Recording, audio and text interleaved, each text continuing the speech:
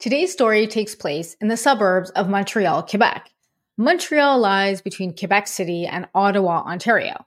On the morning of September 20th, 2001, two landscapers were driving by a home in Kirkland. Kirkland is on the west side of the island of Montreal, when they noticed flames shooting from a home.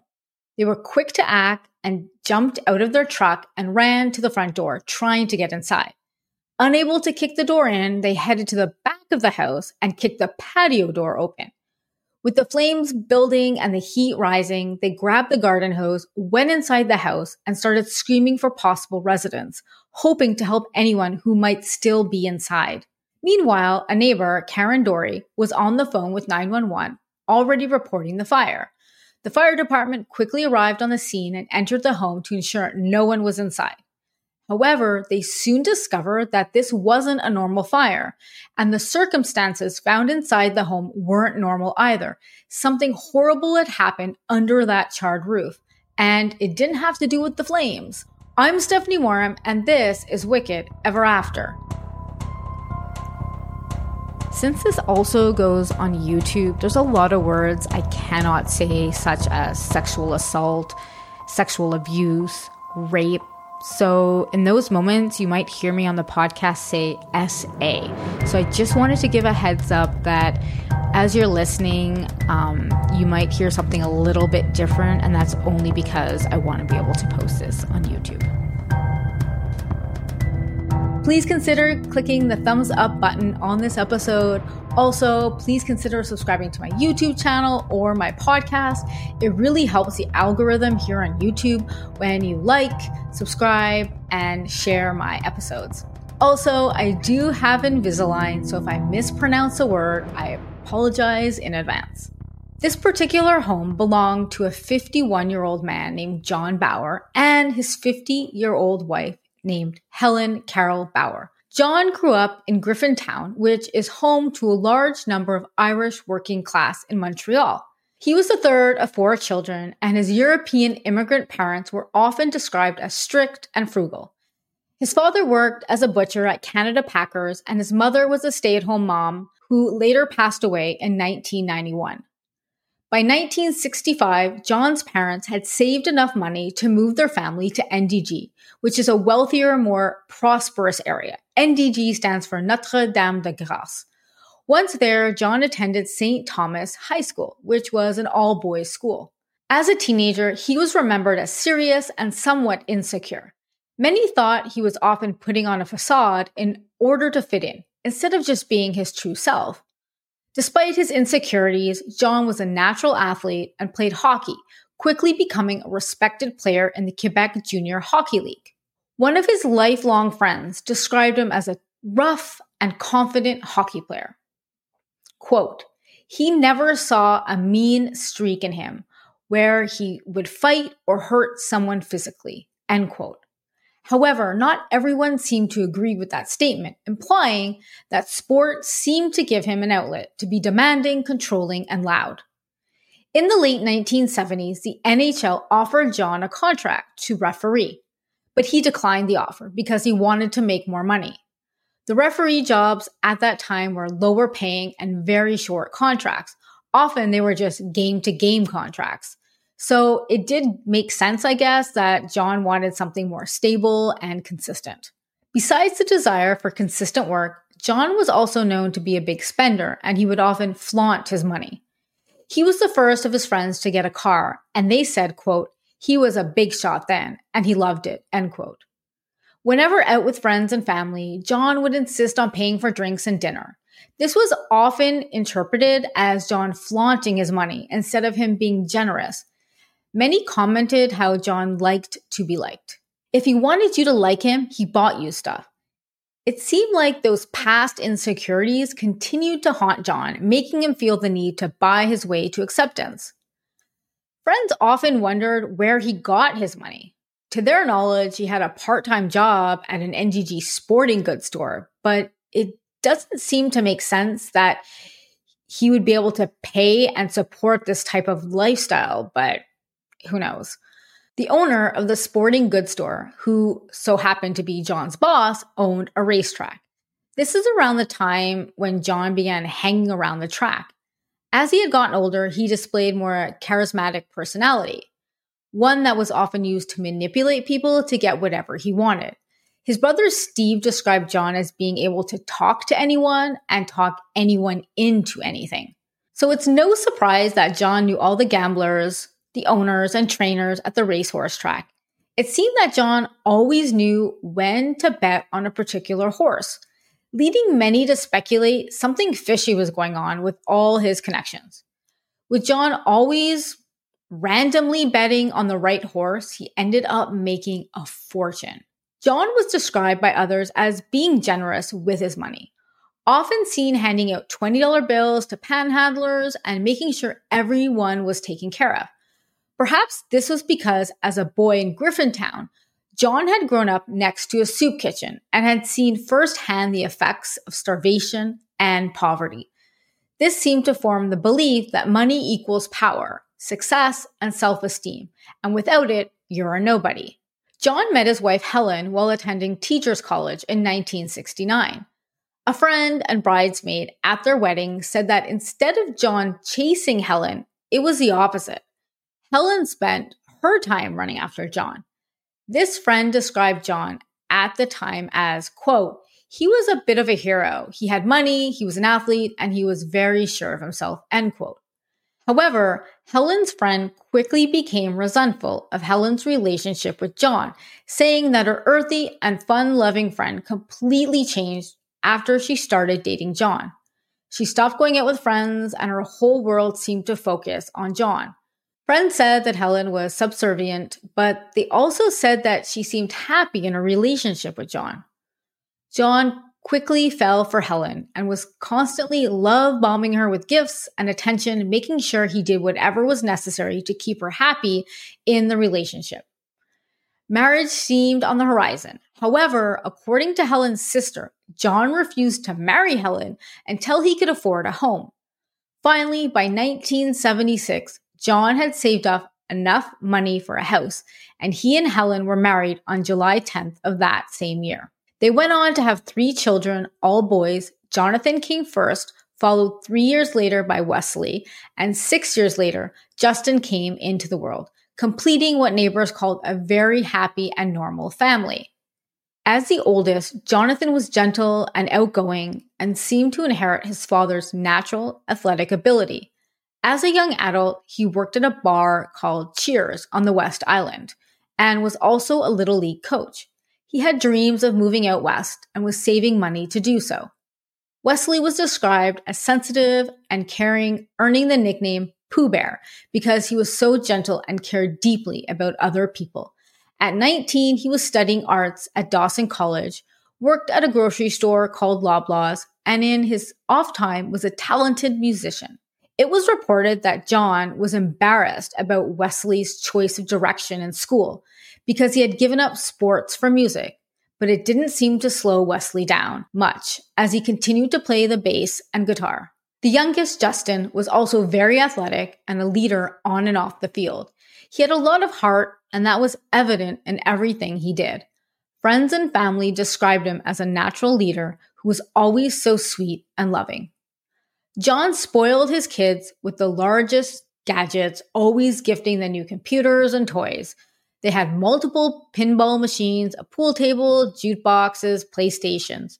However, John was no pushover and was described as a demanding father, pushing his kids to excel and meet his perfect standards. If his kids weren't number one, John would verbalize to them that they were letting the Bauer name down. John often criticized his kids and pushed them extremely hard. Despite the rigorous demands at home, the kids were polite, well brought up, and under control, according to a family friend. They were super kids, but still often failed to meet up to their father's big expectations. Helen often had to run interference and stand up to her husband because the kids were often afraid of their dad and his outrageous expectations.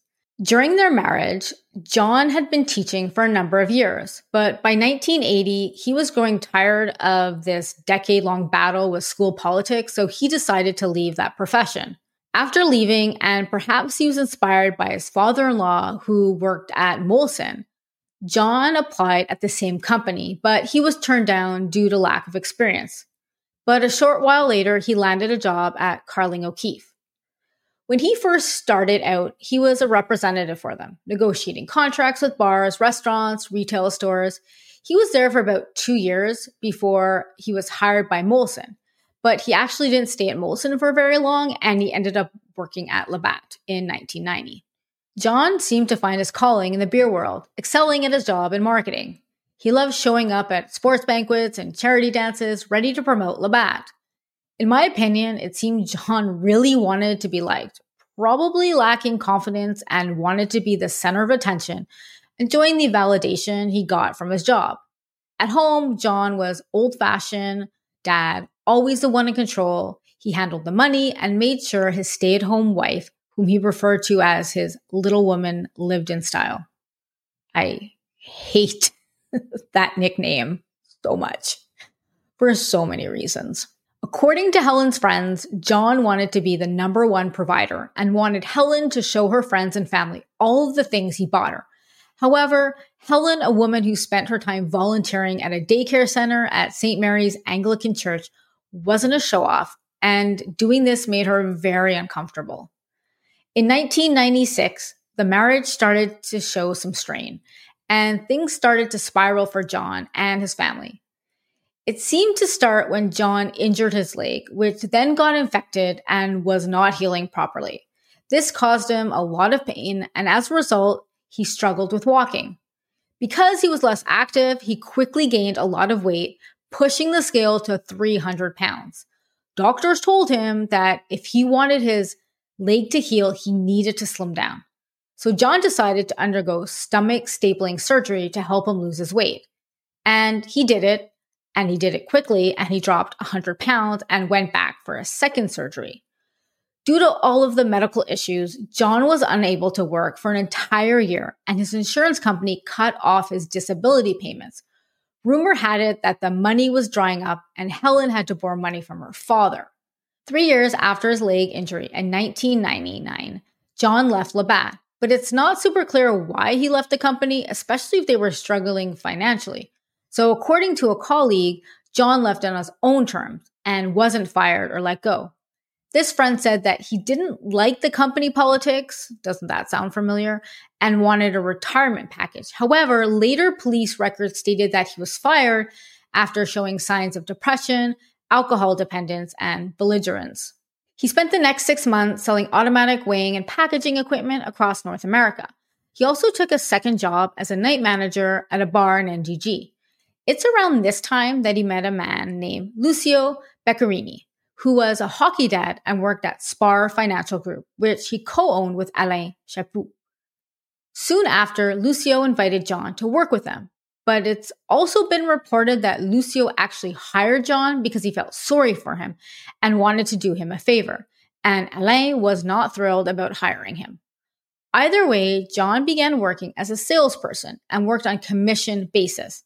He often bragged about how high his commission was to his brother, but his financial situation continued to get worse. It seemed that despite losing a significant amount of money, John was still living the same lifestyle and struggled to keep up, forcing him to continue borrowing money.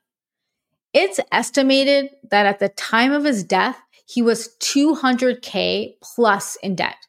He had 2 mortgages, several maxed out credit cards, unpaid phone bills, and private loans. It appeared he owed money to everyone, including his father-in-law, who he continued to hit up for money. Things seemed to be getting worse and worse, and at one point, John told a friend that he should just die so Helen could collect the life insurance. Quote, "I should drive a car into a wall, but with my luck, I would survive." End quote. It was also speculated that he might have had some gambling debt as well, and that he may have owed money to the underworld. It's also believed that his son Jonathan also lost money betting, and his dad was paying off his debts. Seemingly in denial with how little money he actually had, in June 2001, John applied for a second mortgage from Spar, the company he was working for. but they refused his request, not trusting he could pay the debt back. I don't blame them. He owes a lot of money to a lot of people. So during the summer, John started to avoid work and he started complaining his back was hurting and he just didn't go to work anymore. All the extra hours at home seemed to have John seriously consider the idea of dying so Helen could receive the life insurance money. He was working on a plan to claim $400K insurance policy, going so far as hiring a hitman that would kill him and Lucio as they left the bar. However, the hitman turned down the offer and instead went to the police. When the police questioned John about the incident, he said it was just a misunderstanding and asked, quote, "Why would I want to kill myself?" End quote. While John may have charmed his way out of further trouble with the police, he seemed to be desperately trying to figure out a new plan to get out of debt and fix his financial situation, a plan that was about to turn deadly. Now let's go back to the morning of September 20th, 2001. Firefighters entered the Bauer home hoping to help the residents escape the flames.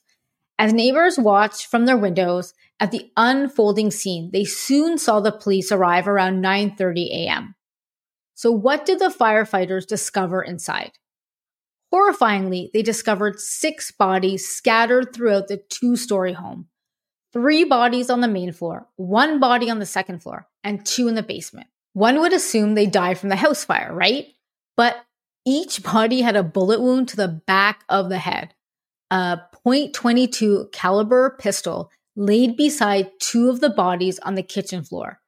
It became evident this wasn't a normal house fire after all. Instead, it was a cover-up for murder.